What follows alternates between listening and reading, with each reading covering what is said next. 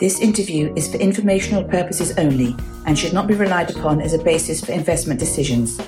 In Practice is an independent publisher, and all opinions expressed by guests are solely their own opinions and do not reflect the opinion of In Practice.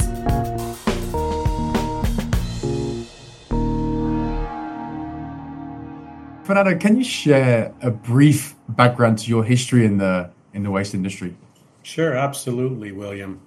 Started back in '96. My lovely wife, Alita, she was a commercial banker, and one of her customers, Dual, got bought out by Sanifel, a large U.S. waste company, the first one to enter the Canadian market that I know of, and got an interview with a Texan, Brett Sarver, who was the business developer, and hired me on the spot. And I got hired as a scale guy, and that lasted 2 days. The IT guys came from the States, and this was more or less when USA Waste and Sanifel merged to create what we would know as Canadian Waste Services, which then became the Green Waste Management as we bought out the Burgundy Waste Management.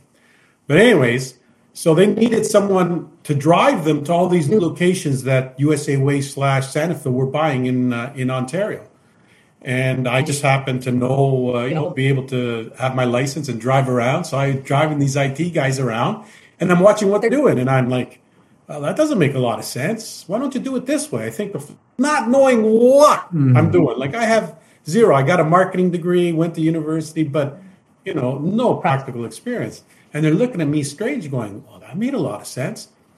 And by the time they were done, within a week, I was now part of the IT team. For 8 months, I flew across the country, U.S. and Ontario, point of sale systems, new systems that they brought. Systems are obviously very important.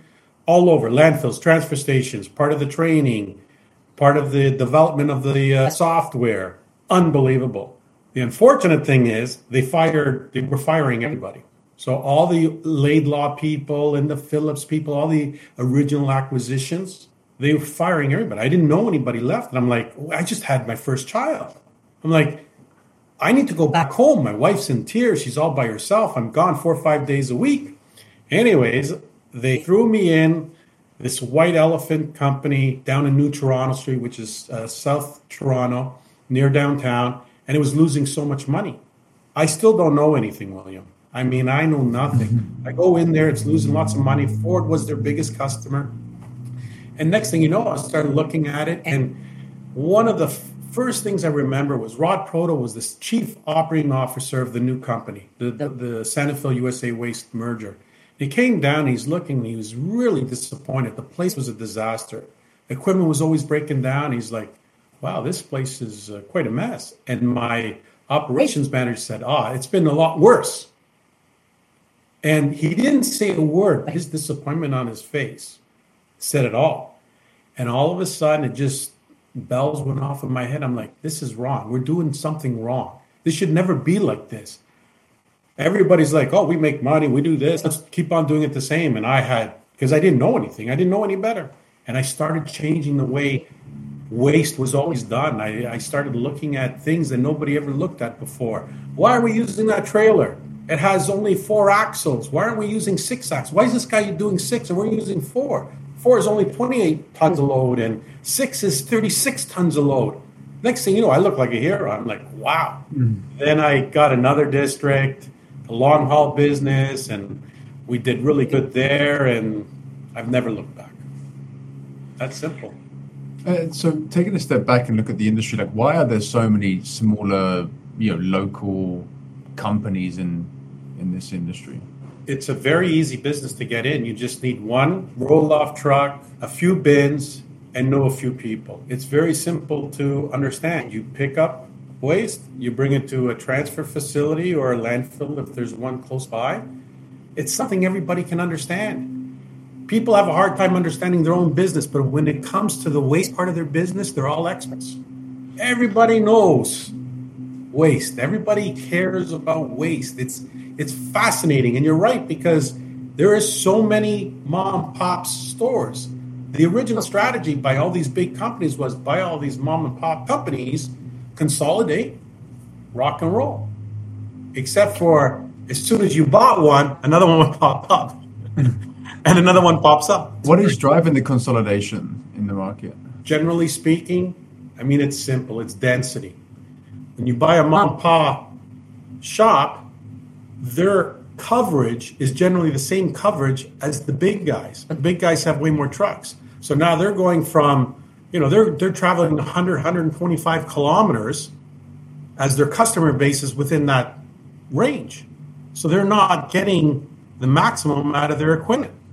So when you buy that mom and pop shop, you now have, 2 trucks in this area, 2 trucks in that area, 2 trucks in that area, a lot closer to the transfer stations or the landfills, and you just consolidate and you're just much more efficient. It's not rocket science. It's not brain surgery. It is very, very simple. And the pie, the waste pie is so big. It doesn't change. The total dollars doesn't change. Hauling makes a little bit, transfer stations make a little bit more, landfills make the biggest margin. But that pie never changes until you get to GFL. Just on the point you made about, another mom and pop showing up when you acquire one, did that truly happen? Did you not see the number of companies actually decline over time given the consolidation? Well, we absolutely did. But after their 5-year we can't compete, non-compete, their uncle, their cousin, their sons would open up other businesses. I mean, but again, their challenges remain the same. They're trying to cover the same area with less equipment.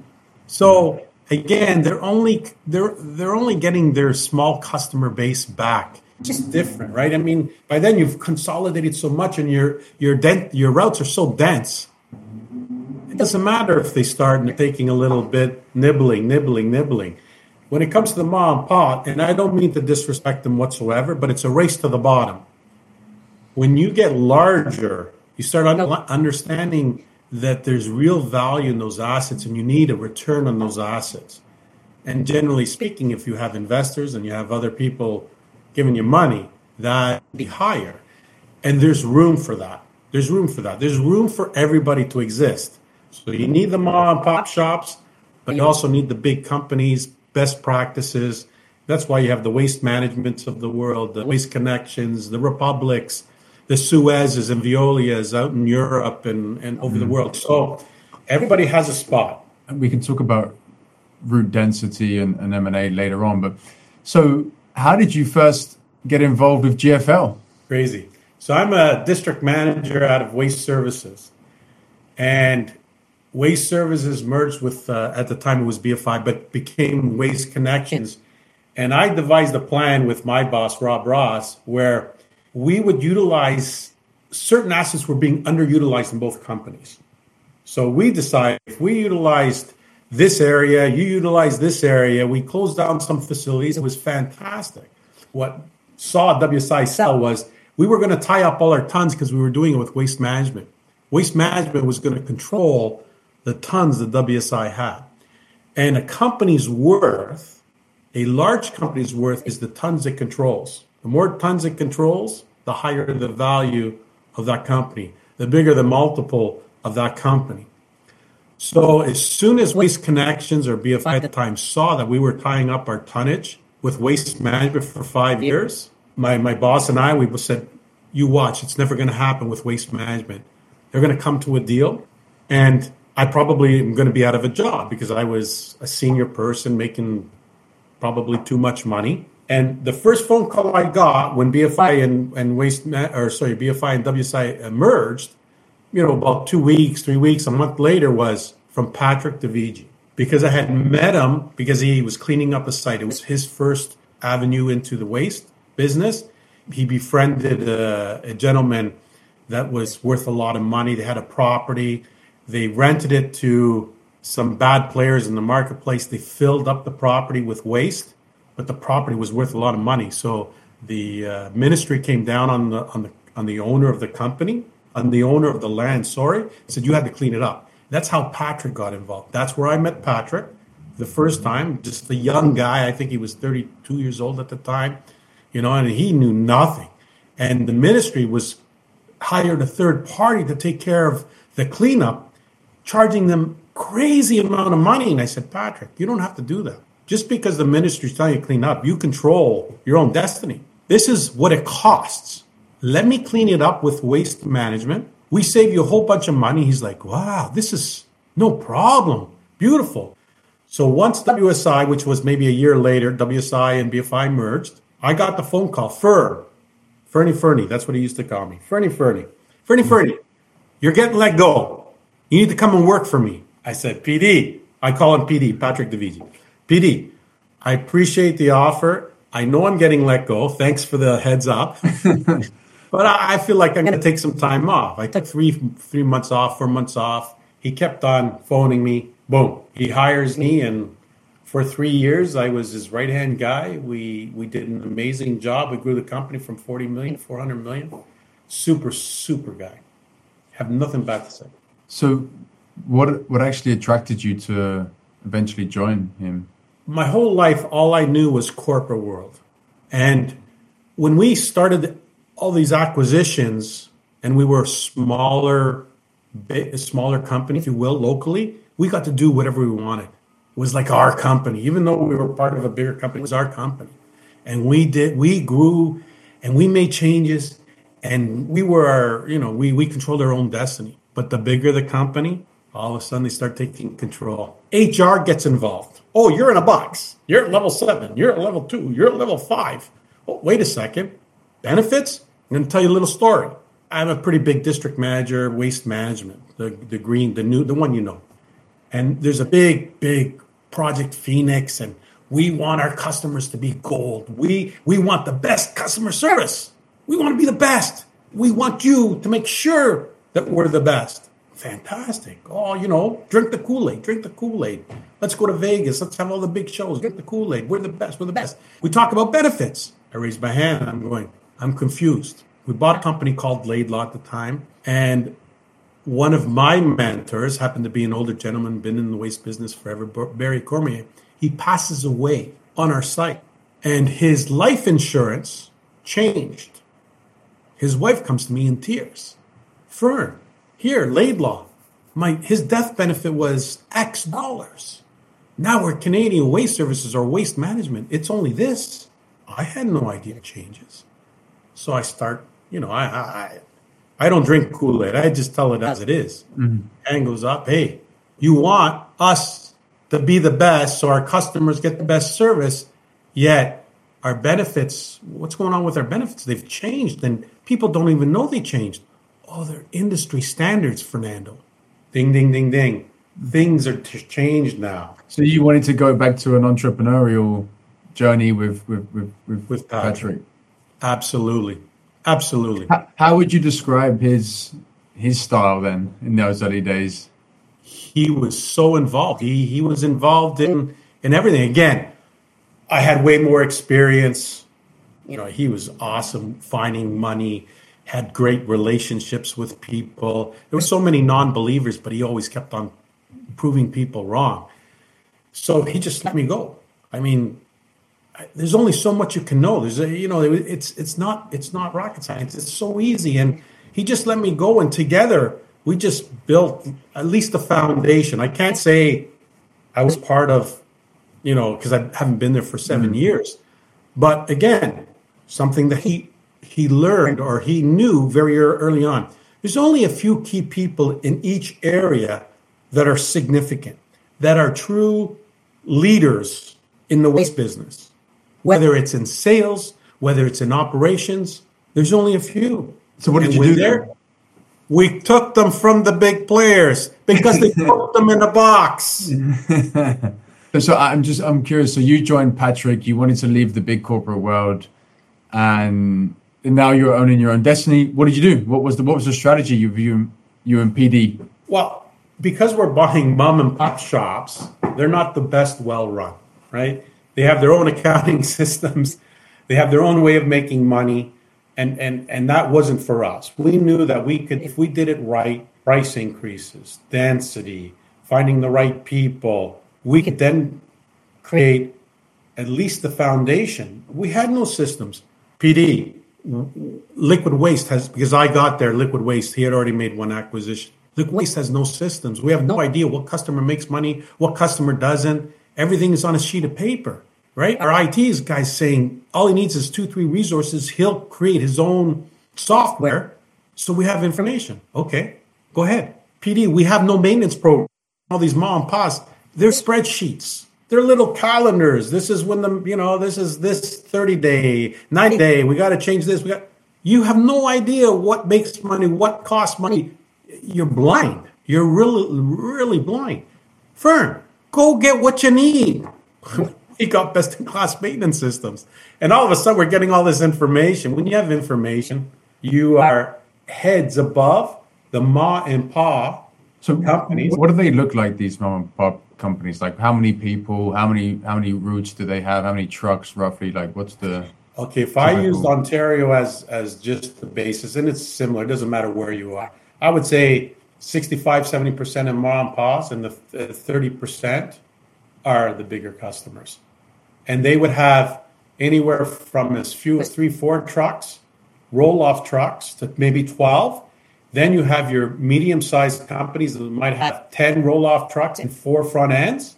And then you'll have maybe another 2 players, 3 players in a population of 8 million, 10 million that are relatively large, that might have 35 roll-off trucks, 20 front-end trucks, and they have their own system. They're very well-run companies.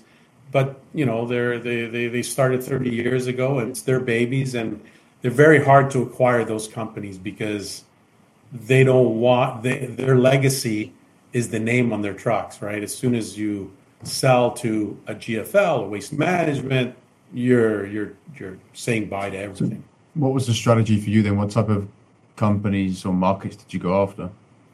We went after just the liquid waste, soil, and waste. That's what we did. We just started buying mom and pop shops in those businesses, and the more the dense the routes, the more money we earn, the better the return, the more the handcuffs got looser, and the bigger the companies we bought. And when Patrick goes in, and again, I don't speak for Patrick, this is what I witnessed. When he looks at an acquisition, especially in the early days, he wasn't looking at the roll-off trucks. And yeah, we looked at the assets, and usually they were well run, but they were much older, but whatever. You look at the people. Every single acquisition we had, we kept all the people. There's not that many people around. But the things that was consistent in those mom and pop shops was the systems. The systems were poor. The information they had was poor, but they were still making money. Could you imagine putting in the best practices in those companies? So what did you do? What are the best practices, and what changes did you make?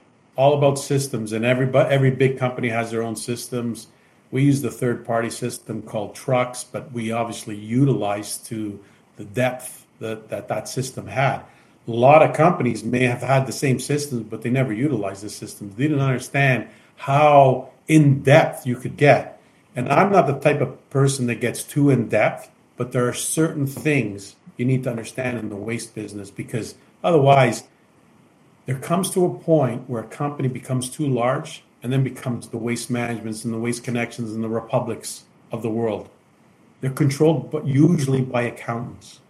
And everything becomes a key figure. We got to hit this return. We got to do this. Isn't there a risk GFL could get there now, given the size they have? Or do you think... There's no doubt it's going to get to that point. They're publicly traded now. People want to see a return. There's a lot of eyes on it.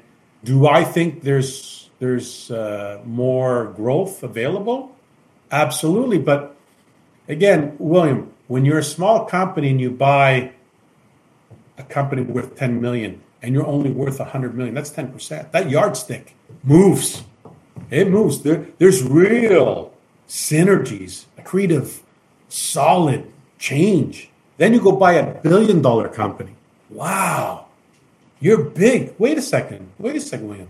Now all of a sudden you have all the synergies of purchasing power.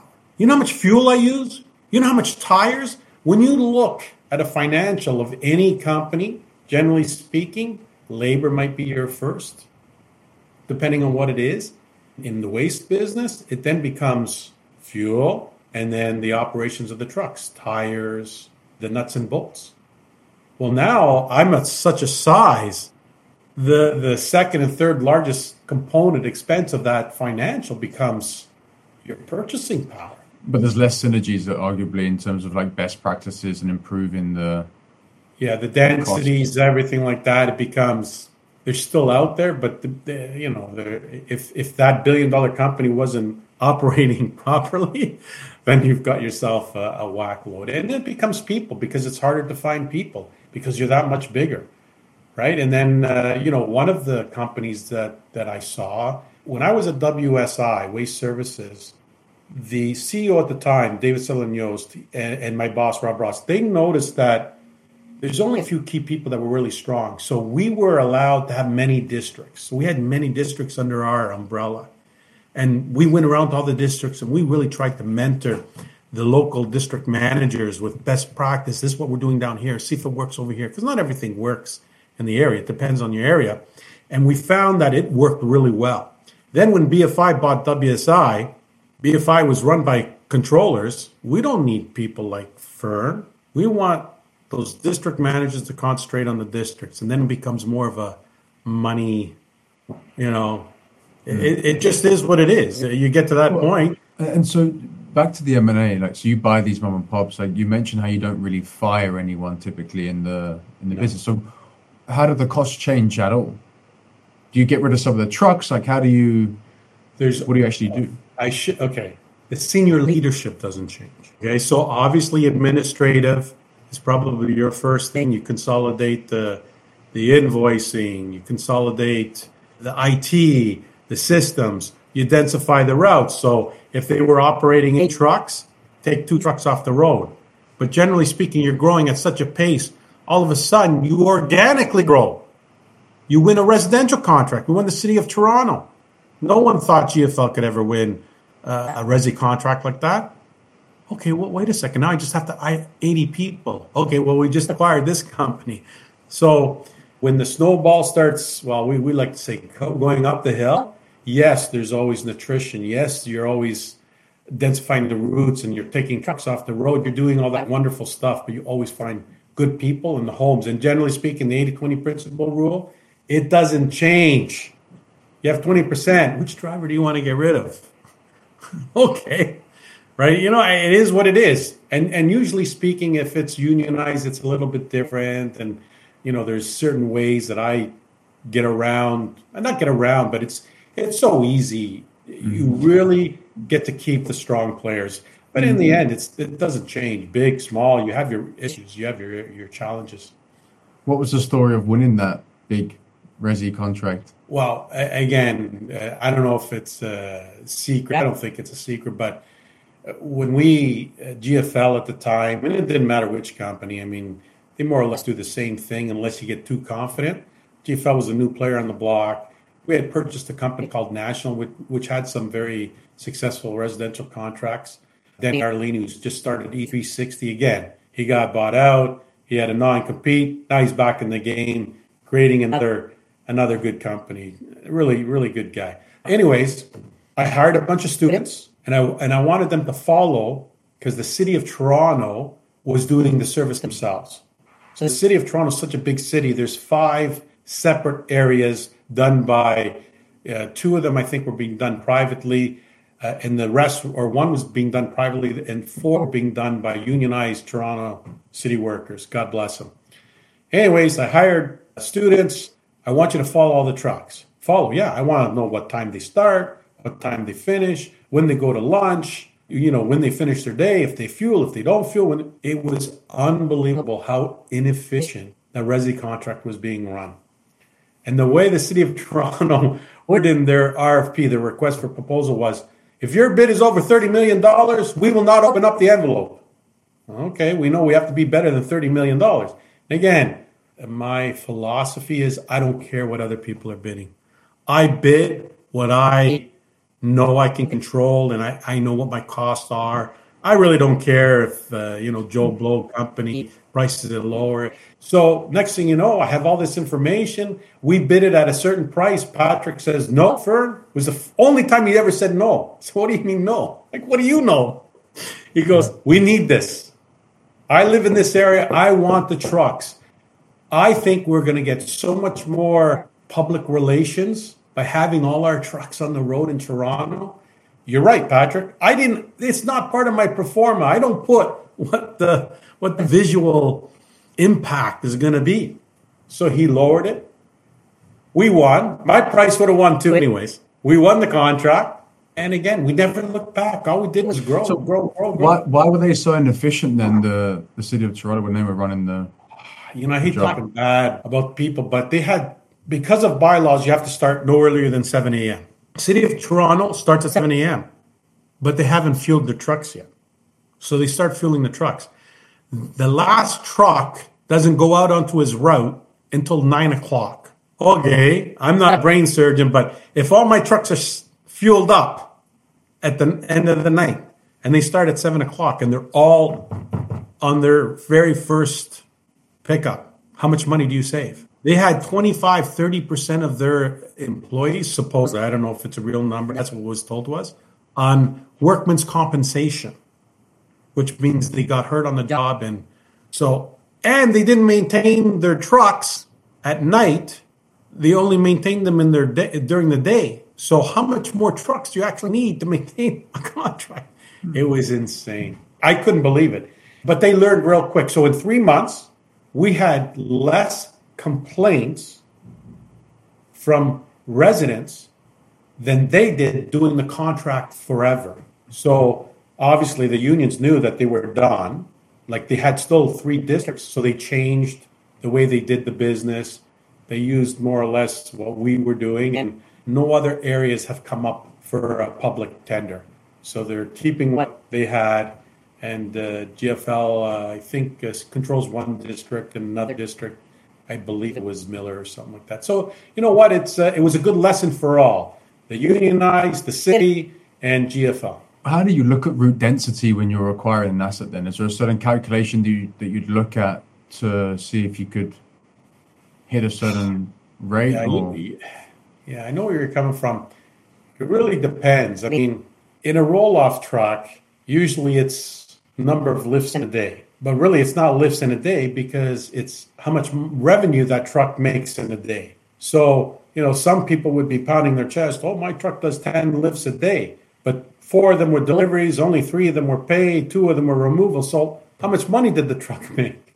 In the end, it's revenue per day. So the accountants love to look at all these different metrics. To me, it's easy. It's revenues per day. How much revenue that truck made. What drives the revenue per day? Usually how profitable the customer, how tight your maintenance programs are, and how efficient your drivers are.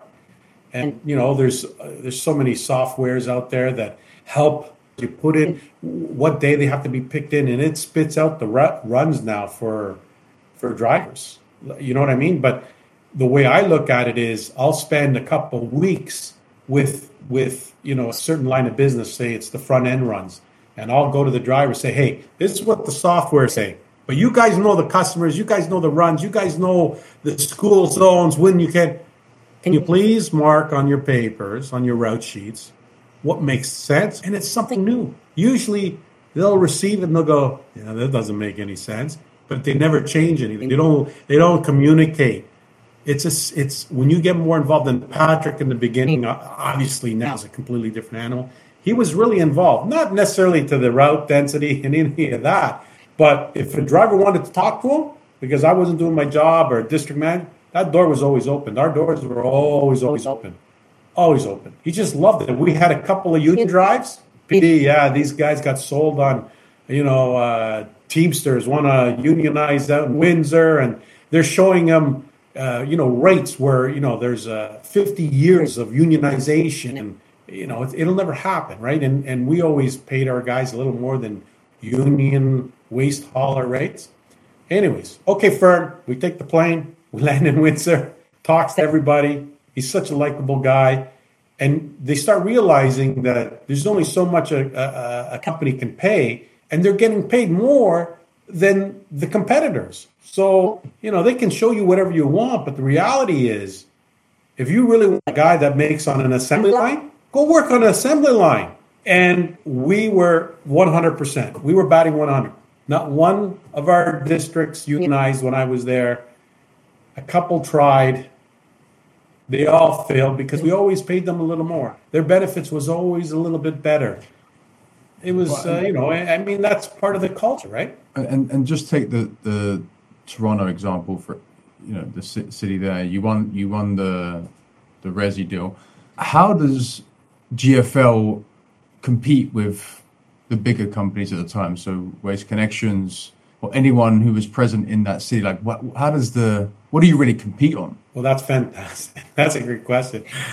Waste Management can never make money in the residential business. He left the door open.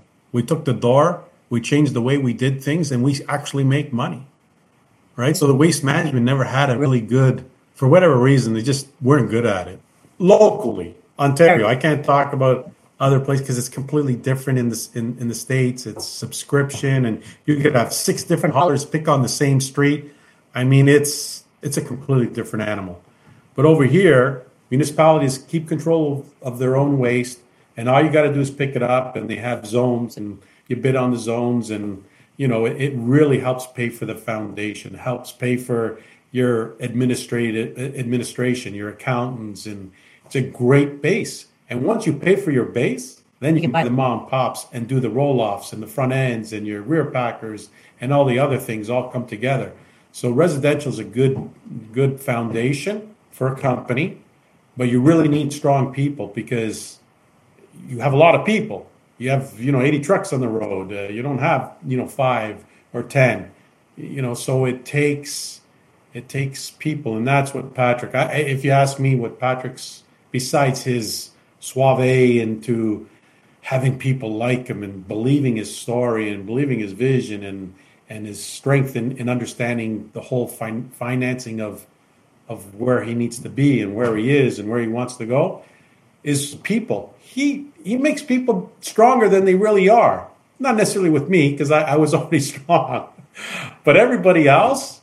And that's how he gets loyalty. That's how he attracts the stars. There's only a few stars in the business. We took the number 1 sales guy locally from Waste Management. Patrick told me, you'll never succeed. Not a chance. And the number 1 maintenance guy. Not a chance. They've been there forever. They're comfortable. You're telling me not to go? No, I want you to go, but I don't think you can do it. I don't think you can do it, Fern. How did you do it then? How did I do it? Waste Management already put and again, I shouldn't call it Waste Management. The other waste company, they already had the noose around their necks. How much you make? Oh, you make X. Okay, I'll pay you X and your severance. Oh, I've been working there forever. Well, the most you'll ever get in Ontario is 2 years. So what's your 2 years with your measly pay? What's it worth? Oh, it's worth A.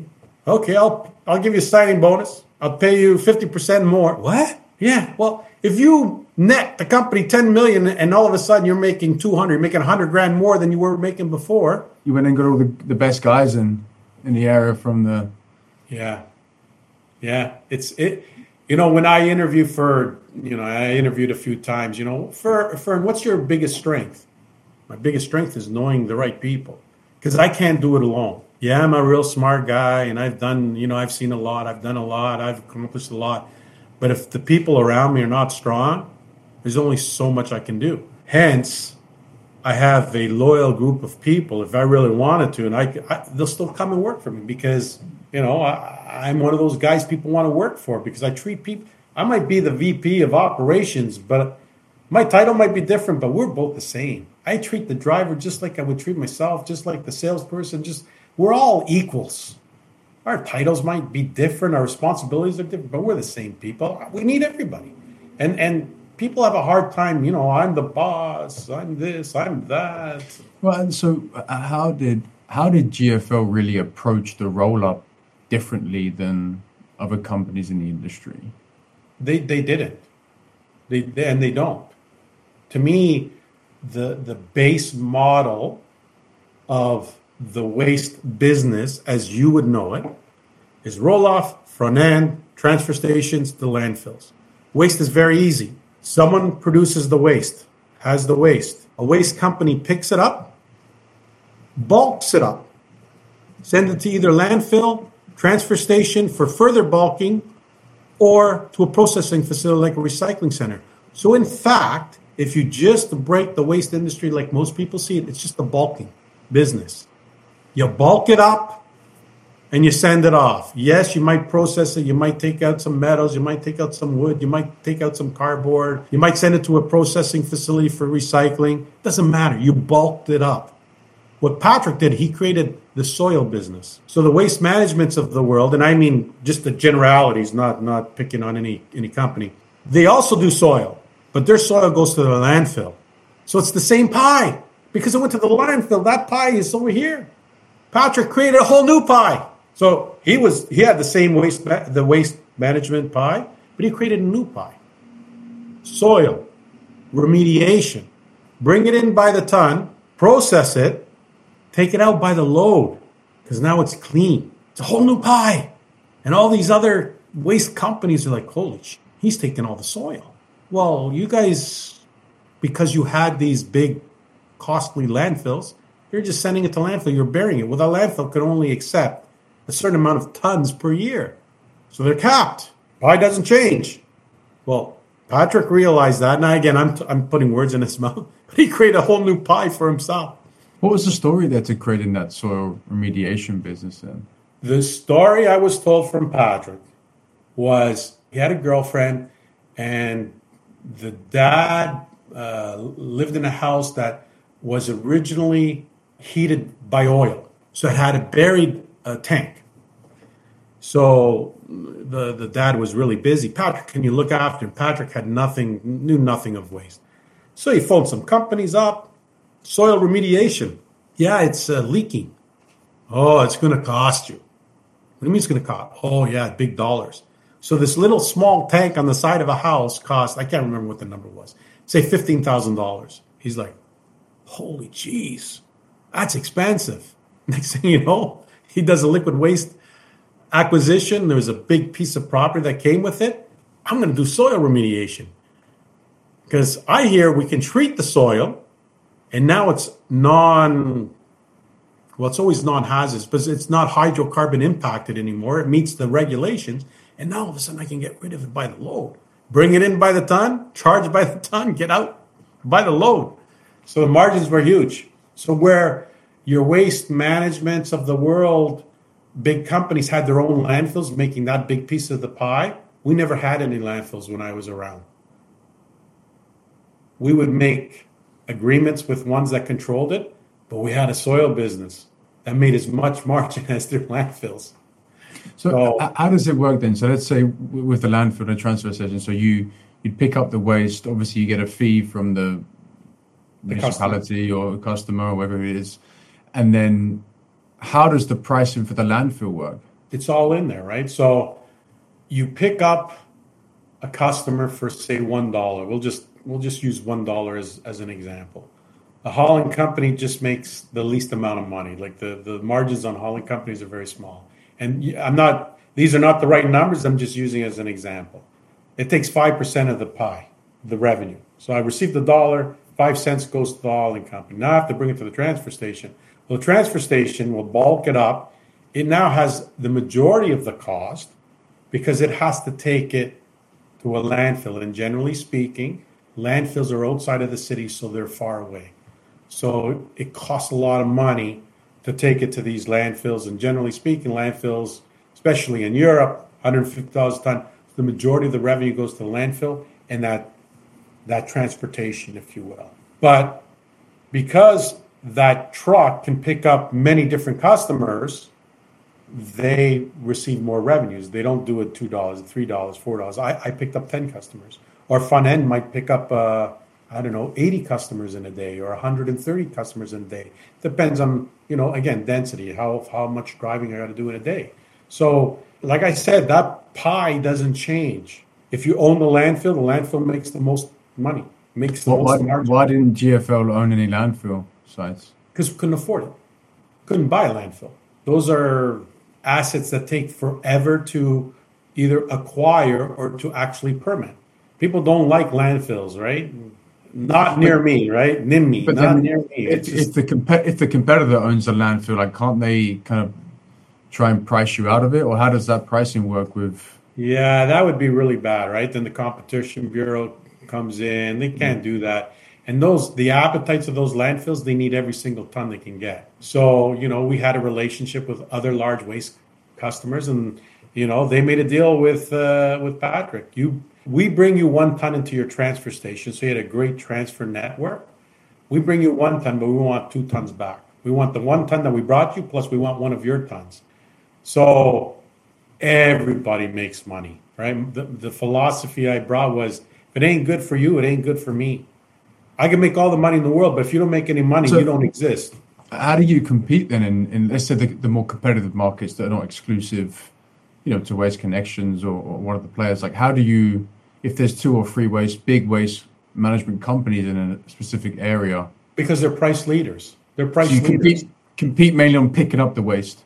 Say again? So you compete mainly on picking up the waste and getting the tonnage. Yeah, you just acquire the customer at a very competitive rate, provide good service, and every 6 months you give them a price increase. Where you have your mature companies, your big customer, your big companies, they have customers that have been there for 10, 15 years, been priced to death. We would go in markets, I don't know if this is a secret, we would go in markets where those big players actually exist, where they're dominant, because we know the pricing is very lucrative.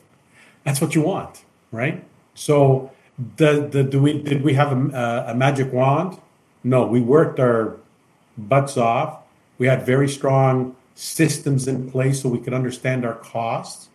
And the more we grew, the more purchasing power we had, and you become competitive in other ways because everybody does the exact same thing. You take a truck from A, you go pick up your customer. That doesn't change. The in-between changes, right? The distance. So can we compete against the larger companies? Absolutely. Why? Because they need to price higher because they need a higher rate of return. Well, when you were privately held at the time, we didn't need that high of a return, not as high. It all changes. There comes to a point where investor A wants the same as investor B. That's not going to change, right? Do you have a competitive advantage? No, I don't see it personally. But Patrick created a new pie. We can talk about soil remediation, the new pie in a moment. But back to the point on competitive advantage, like, what is a advantage when you have multiple companies in one market? Like, comes down to density is the biggest thing. The less kilometers you travel to earn a certain revenue dollar per day, the more money you make, and obviously controlling your cost. The small mom and pop shops believe that a truck can last 20 years, 25 years, because they don't understand if you spend $15,000 on that truck, once it gets too old, and then another $5,000, and then you're spending another $10,000, that if you actually finance a new truck that costs you only $1,000 a month or $10,000 a year versus $30,000, they don't have either the ability to understand the financing that's involved, or they don't have the capital to do that because their margins are always much smaller. And the more sophisticated you are, your cost per kilometer or per hour becomes extremely more advantageous than the mom and pa's, and similar to the larger players. The larger players are very well companies. And let's look at that now then, for example, because GFL is a completely different beast today, right? And so when you have these big companies competing in the same market today, how do you see returns and the profitability changing for all the companies in one market? Well, again, I'm old school, and I've been out of the game for 5, 6 years, 7 years now, in terms of every day. The pie doesn't change, but COVID is interesting because now price increases are just going through. Inflation is a reflection of what's happening, not just in the consumer basket, where you go to your supermarket and the gas station. It goes on the waste bill too, right? Extra charges, extra charges, extra charges. They're just charging more money for the same thing that was happening, 5 years ago. COVID, you picked up less restaurant waste, but municipally, because people were home now, produced more waste. So we talk about seasonality, or why is it so consistent, the waste business? Because if the line of business and commercially economic hard times hits, commercially your volume will drop, but governments, municipalities, schools, hospitals, that changes. It does change, yeah. Right? Well, so how important is it to own landfill sites for a big waste? Eventually, when you get to the size, I mean, it's the biggest margin on that waste part of business. So I think it was Waste Industries was the big acquisition down in the States, and they had many, many landfills. And that was the next segue into, the evolution of GFL. I think they also did a large acquisition over here, and they bought a couple landfills over here, but they're more in the Ottawa area. Again, much smaller landfills. Michigan has so many landfills, and that's where most of Toronto's garbage ends up, is in Michigan. Those landfills are 10,000 tons a day. Local landfills might do, 2,500 tons a day. Again, the difference in landfills and that whole marketplace, much different between Canada and in the United States. And that drives the margin in the long run for the bigger companies. Absolutely. Absolutely. Again, they may create the facade, we're green, we recycle, we do that. In the end, they know that landfill makes 50, 60% margins. They're not changing it. They're not changing it. It's like the people that created the diapers, okay? They created the diapers. The diapers are made out of plastic and some fiber, but once the fiber gets contaminated, they're not recyclable. But do you have to, what are the advantages of owning the landfill rather than just not running that asset and just disposing it on someone else's landfill? Well, you get to the size, and remember how I said the value of a company in the end is how much volume they control? So if you don't own that landfill, you don't control it. You don't control the volume. You're missing the biggest piece of the pie.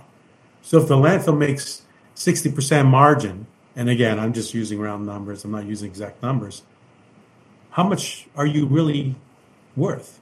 What's your multiple? Now all of a sudden you've internalized and you own that landfill. Now you're worth the whole pie. There is an argument that in the long run, GFL should be trading at the same multiple as like Waste Connections. Is there any reason why this won't happen going forward? Not in terms of the assets they have. And again, I'm not a financial wizard. In my eyes, not absolutely, 100%. Why wouldn't they? Explain to me. Are the assets different though? Are they better quality, more exclusive markets, more integration, or? Well, obviously they're much more mature. Those class-leading companies, they're more mature, absolutely. But there's only one way to go. You become mature yourself, right? I can only speak when I was there. We were building a great foundation where the metrics were all the same. The metrics were all the same. What's Waste Management, Waste Connections, what have they done lately? For them to move the yardstick, it's almost impossible. But they're great run companies, mature, making good money and good margins. When GFL finishes their growth, whenever that is, they will then be that mature company because they're putting all the pieces together. At least that's what I would hope. Otherwise, who would give the money? Again, I don't look at their financials. I just look at the heading, the heading in the newspapers. Oh, they beat their quarter end or whatever. I don't divulge. I don't, go into their finances or anything. I personally don't care. I wish the best because I think Patrick was a great boss for me, just because I learned a different way of looking at things. He just, it's not always about metrics, right? Metrics are great for the accountants and the financial people, right? There's the intangibles that they can't put value on, right? And that's what I try to impress on the businesses when I ran. Why was he so good at that? Like, what made him so good with people? I think just natural. I don't think it was through any experience. I think it just some people are born that way, and he was just born that way because he didn't have a lot of experience in it. He was just, at that level where people take many years to get to. I mean, I wasn't there. I just kept my eyes open, right? I watched what best in class was, and I tweaked it because I never rested on the laurels of, well, this was the best way of doing it. I don't care what Was he in the weeds then, or did he learn mainly from you? It seems like he was kind of doing the selling, raising the capital, and you were maybe going out and buying the assets, or was that fair assumption? Did he learn from me? I think if he applied himself in that part of it, he would have understood. I don't think anybody learns from anybody. He never had to, right? Because if you surround yourself with the right people, you don't have to learn that side of the business. Doesn't mean you don't understand it. Doesn't mean you don't want to get involved. But when you're a growth company, and I mean, I don't know. I was part of Waste Management at the time when they were buying a company a day. I think that was the stat. I was part of the IT group. What happened to Waste Management? I don't know if you know the story. They were buying company a day, and then it just blew up. Stock went from, I think, 80 down to 30. What happened? The CEO got toasted because it becomes a point where you get so big you can't control it, right? In the end, you need to make money. You have to make money. Yes, you can invest in growth. You invest in the growth. But in the end, there needs to be the return. You get to a point where it's diminishing returns. You have. Well, this is my question now about GFL, because like I understand in the early days, right, when you're buying mom and pop shops, 10 million EBITDA, 5 to 10 million, like you can make huge changes just from systems and the basic stuff.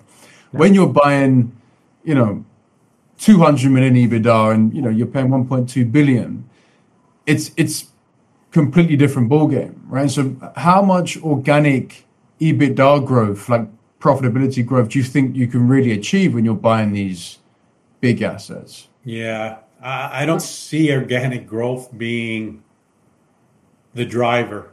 It's so hard to grow, right? It's just like capital structure, like financing and multiple arbitrage, pretty much. Pretty much, and finding and this is again one of Patrick's attributes: finding the balance between, do I spend capital on renewing assets, or use the capital to buy company? And it's a friggin' fine balance. And when I was there, it was easy to show and illustrate because we had great systems. We implemented great systems that attracts value after 5 years, 7 years, 8 years. Get rid of the asset, because then it just costs you money. In the end, it costs you lots of money. And the residual value of that asset and the cost that it bore was, that was the magic number. Now, it's probably impossible to do and attain, but those are some of the metrics we were looking at, because when you were small, or when GFL was small, let's face it, get the new customer that way. It's much easier, because to compete with the mom and pops at low rates, you're not doing yourself any benefits, right? Acquire a little bigger company, put in best practices. It's easier to change. It's easier to price increase a customer you have than either lose a customer or find a new one. That's simple. So how did you look at the maintenance and acquisition spend, capital allocation question? How did you balance that? Because we acquired a lot of mom-and-pop shops, all the equipment was old, right? So I don't think we really had a finite analysis going, okay, well, 10% of the equipment. We basically said, these are just the pigs of the equipment we have. We got to get rid of them. Like, Patrick, I'm telling you right now, you can't. You have to give us a couple of roll-off trucks, 2 front ends. Those are the minimums. Use the other capital to acquire, and then we would look at areas and once you create a name for yourself, you just have to sit back. People are phoning you, hey? Hello. 2 years ago, not 2, 3, maybe 4 years ago, China came out and said, we're not taking any more of North America's garbage recycling. What happened? The commodity rates tanked. The recycling companies were doing terrible. Patrick buys the biggest recycling company in Canada, Canada Fibers. His timing is impeccable. Why? Because commodity pricing is going to come back up. He's just, I don't know, he's a natural. He just makes the right acquisitions at the right time. Again, I don't have a lot of comparisons. Yeah, I met my previous CEOs, but I was never close to them. I was the guy down at the bottom. The companies were so big at the time already. What was he doing on a day-to-day basis, though? Was he dealing with more like the bankers, the financing, or was he really on the ground with you and dealing with operations? No, he was. Yeah, I don't think, unless I asked for his help, to visit the different districts, and we would always have barbecues. He would, not all the time show up, but he would show up once in a while. People knew who Patrick was. I mean, but then again, it was a relatively small company. Now, is he on his yacht in the Mediterranean? I don't know. Maybe. I have no idea. But in his defense, if I text Patrick within 30 seconds to a minute, he'll text me back. So I don't know what that means. But it means he's got his phone with him. Absolutely. So it doesn't happen to everybody. Yeah. And I'm just thinking more now with the size of GFL, and clearly he's got the character and the ambition to get the business to where it is. What do you think are the biggest challenges in operating GFL today, given the scale and the size of the acquisitions? Once in a while, I actually ponder that question, because the bigger you get, a lot of things come easy. But again, that yardstick gets bigger and bigger and bigger. How do you make those changes?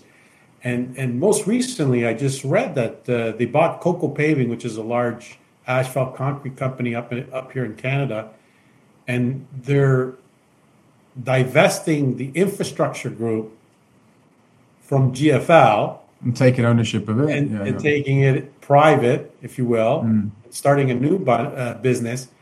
And at first, I thought he wanted to, when he was buying all these companies in the States, they were your regular waste companies. They did the exact same thing everybody else. So I thought maybe he was going to integrate vertically and get into infrastructure and yada, yada. But I guess in his mind, he's now found a way where I think potentially GFL might be maturing, and he realizes it, but he's going to do a lot of growth on the infrastructure, but they're still joined. I believe they're still joined in ownership somehow or something like that.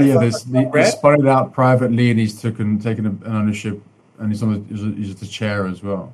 Yeah, like GFL still owns some ownership, right? And remember the synergies in all these different things. And again, he is truly different than the waste company. He's an fully integrated environmental waste company, right? Those infrastructure customers, they have waste, they have soil, they have business development, excavating. So was he first to go in there then? Absolutely. I don't know any infrastructure. Yeah. Absolutely. No one else. Who did? I'm not aware of anybody here. Not in North America. Nobody. Yes, they did soil, but soil's not infrastructure, right? Excavation, road building. They made a couple of big acquisitions, forming companies. Well, so he would go and take the kind of the debris and the stuff from those big jobs, the infrastructure jobs, or he would deliver it. What's the He's work digging there? The holes. He's got an excavation company. He digs the holes too. And then he takes the stuff through his Yes, through he the network. internalizes. That's what we call internalization. So the basic waste management strategy is sign up the customer on paperwork, take his waste, bulk it up, send it to a transfer station and direct to landfill, or send it to a landfill and control, internalize, right? But when you look at infrastructure, he created a new pie, right? Because that pie never changes. And I can't reiterate, that pie doesn't change. But he's created his own pies. Two pies. Technically two pies, yeah. And again, you only have certain big business developers, right? And every city is the same, right? They have some big names, and 2-3 control the majority of the business development, whether it's residential, commercial, the skyscrapers, the commercial buildings. There's only a few. Well, guess what? If I do the forming for you and I dig the hole for you, I'm going to get your waste. It made so much sense. It was simple, but it was brilliant. But why, if it's so good, why is he selling it? And why is he spinning it out of GFL? Yeah, but GFL still has ownership. I'm pretty sure. So he's not truly selling it. But I don't know why. I'm not in his headspace. There's got to like the guy from BP Financial. There's a gentleman named. From what I hear, he's also extremely bright, right? So they obviously see maybe there's a difference in getting the capital if you're privately owned versus being publicly owned. Maybe there's differences, and only they can explain that. I have no idea. But the synergies are true, because I remember I reading old filings, and it does say that there is, we believe that the first on-site with customers in the infrastructure space does drive cross-selling to solid and liquid waste services. So that, in your mind, is really actually true. You did see that play out. Oh, absolutely. Absolutely. The liquid waste customer, they don't have garbage? Of course they have garbage. Why can't it be the same customer, the same service provider? Absolutely. That's all we did. We worked with liquid waste. Okay, well, your obvious customer has garbage too. Can we sit down and talk with the decision maker? It's so much easier when you communicate with the different lines of business, because we always had more lines of businesses than our competitors, right? The more people you know, the more chances you're going to be successful. Why didn't the existing waste companies do this? Why don't they do this? Beats me. I mean, again, I don't want to sound critical of them, because I own a lot of their stock, because they're very well companies. They provide great returns, dividends. But you own GFLs as well, or not? Do I? I own some, not a lot, just because, sentimental value, if you will. But you also own more of Waste Connections or Waste Management just because they're bigger. I'm really diverse. But yes, waste companies are part of my portfolio because they're very consistent. They go up, they go down, but they never crash, like PayPal. You want to talk about crash 50%? What, are you kidding me? Waste Management could never do that in terms of their a publicly traded company. Never. It's impossible unless, some crazy stuff happens. But then again, they'll be first to rebound. So, what is it? Microsoft owner there, never sell, just buy and keep, hold. There you go. What's the biggest risk to GFO in your mind? Running out of money, right? You get to a point, you have to buy. You always have to move that yardstick, because right now people see GFL as a growth company. If you run out of money and you can't buy companies, now you're being judged by different parameters. Right? You're being judged by the quality of your EBITDA, your margins, and then you're going to be judged just like the Waste Managements and the Waste Connections. So it's going to be a balancing act, I assume, for these guys. When growth is going to start slowing down and providing the margins and the consistency of the bigger companies, because everybody loves to compare everything, even though they shouldn't be comparable. But now he just made himself comparable because he took the infrastructure out. But he's a smart guy. I'm guessing, that it's going to work out for him, because the customers are the same, and he's got them from the very beginning, right? He doesn't wait for the building to be built.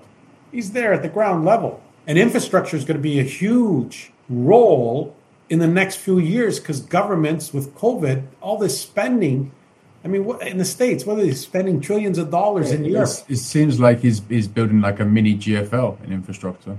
Yeah, my guess is it might go private after. Not private. It might go public, right? Build it up, go public, and then everybody cashes out. I mean, I don't know. Whatever he's doing, it's well thought of, and it's going to be successful.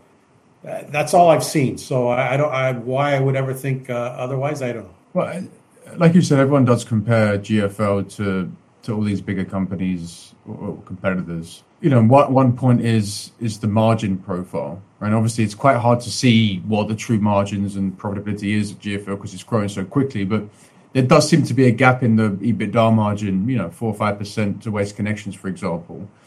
Is there any reason in your mind, based on the markets they're in, the assets they have, the contracts they have that would determine that GFL would have maybe a structurally lower margin for any reason in the long term? I don't know enough about what they do today, but what I can tell you is when you're buying companies, regardless of their size, they all can get better. They could all improve their margins.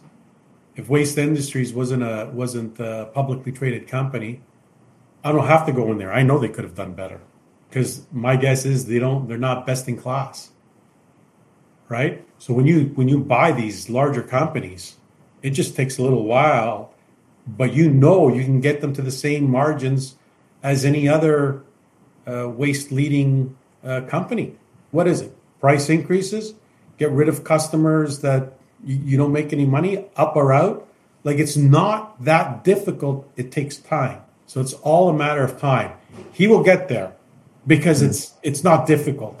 What do you mean? He's got bad customers and other companies have the good customers? That's not how it works. Mm-hmm. Well, with the price increases, one thing that really piqued my interest. So he mentioned, obviously, now with the inflation, last quarter, they're going to increase the price increases. They're actually increasing it more than inflation, which should improve their margins. Like, how did you approach those price increases with customers? Did you typically, was it, 1-2% ahead of inflation every time to grow your margin, or was there a certain strategy you used? And it was an interesting conversation. So I'm a nobody. I have all these salespeople reporting to me, and we're going to do our 1.5% price increase. 1.5. Why not 5? Well, what do you mean? Well, the customers are going to freak. 5%. Oh my goodness. And okay. What's the worst that can happen? They're going to leave us. Oh, they're not even going to phone? They're not going to phone and tell you that they're upset? Isn't that just human emotion? Well, if they phone, guess what happens? Oh, we made a mistake. Sorry. Let's negotiate. If you ask for 1.5, they're still going to phone. You might as well start at 5, settle on 3. And I am telling you right now, it's unbelievable. It changed everybody's way of doing business, at least the people that I'm with and originally with GFL. So the way you put it, 1%, 1.5%. William, ask for 5. What's going to stop? Yeah. Did it go through often, or what did the customers say if you asked for 5? Absolutely. It's the only reason why. When I was at WSI, I bet you our margins, we averaged 17% bottom line increase every year. How the heck do you get 17? 17%. How do you get there? With a 1% price increase? Not a chance. 17% increase in EBITDA per year, and that was all coming through price. Yeah. Average. And because people don't believe, and again, we were a young company, we had acquisitions, and, when you buy the mom and pops, there's so many low-hanging fruit, right? So again, I'm not a miracle worker. I'm not, way to go. I'm just saying the expectation. When I went to my first budget meeting at WSI, John McGarvey, he said, Fern, we need a 5%. 5%. I want 5%. 5%. Okay. Whatever. You can make it 10. I'm not going to change the way I work. I'm going to make as much money as I can. I got 17. Then the expectation is, Fern, I want 17. Well, we can't do 17. But what does the customer say to that, though? I mean, if you're increasing prices, doesn't know. And when the customer complains, again, you have to provide good service. If you don't provide good service, then you can't, right? I think we were one of the first ones to implement fuel surcharge, right? Fuel was going up. We were making less margin. Why do we got to pay fuel surcharge? Everybody sees it at the pump. It's the most visible thing. So instead of putting in with a CPI increase, we always separated fuel.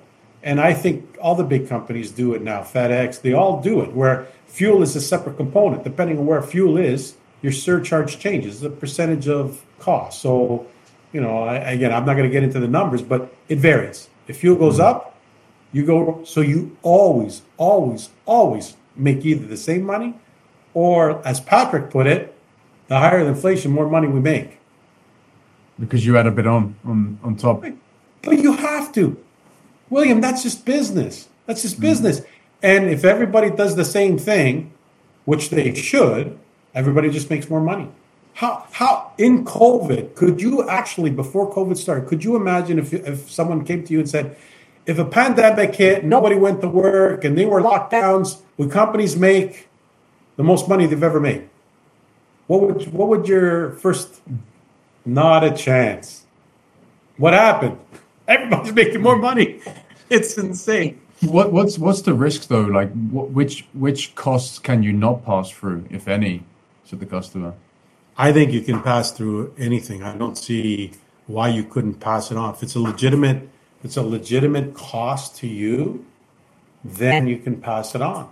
What's the biggest risk in your mind then, in terms of like margins for these companies? What goes wrong? It's the waste business. I mean, for Patrick, it's more about infrastructure. If they stop building, because no one has money, governments don't have money, and there's a big economic turn, I see infrastructure just getting hammered personally. Again, it's just my thought. Like, if you're not building, okay, so now that whole line's of business, and because it's integrated with all the other ones, so I would say, in my opinion, which isn't worth much now, I've been out of the game for 7 years, if infrastructure becomes a bigger part, even though it's privately held in a different balloon, it's just going to now hit many other lines of business because it's all integrated, right? But otherwise, CPI, inflation, the higher it goes, the more money you can make. But if people stop building because there's an economic downturn, a depression, then it's going to hurt. It's going to hurt. And because he's not the well-oiled machine, because he's growing, and it's you gotta be able to put all those pieces together, it's going to impact them more. I mean, it's just the way it is, right? Anything else in terms of the risks on the solid waste business for GFL? Well, why do you always got to say GFL? Well, I'm just... it's the most excited, right? I know, but it's not. GFL is a well-run company. It's not just Patrick. He's got a lot of great people. Well, the question is also more broadly. I guess what I'm curious about is, it's such a resilient industry. You can pass through all the costs. Like, they're sticky customers. What can really go wrong? Is it just an operational question, like an execution, having the right team, having the operations in place? Like, what really goes wrong? It's so big. So even if, whatever, some small township, isn't poorly run, it's just too big right now. It's not gonna move the needle either way. You're not gonna have a fundamental meltdown, whether it's GFL or any other waste business. It's just not built that way. It's not built that way. Locally, you have your synergies. How do you have a meltdown? There's no such thing as meltdowns. Yeah, you might not make. What happened to that company you mentioned before that went bust? It's the waste management you see today. What do you mean? It's the most.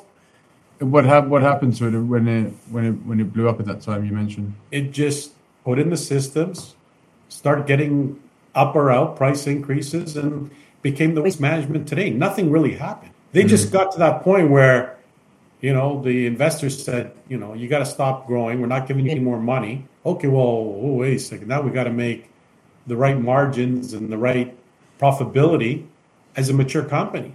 So, of course, it tanked. But within a year and a half, it's a pretty good business, right? It's a pretty nice. It's a great business. It's a great business. And one of my first, Brett Sarver, he said, Fern, if you make it 7 years, you'll always be in the waste business. It's the only thing that changes is the name on the guy's shirt.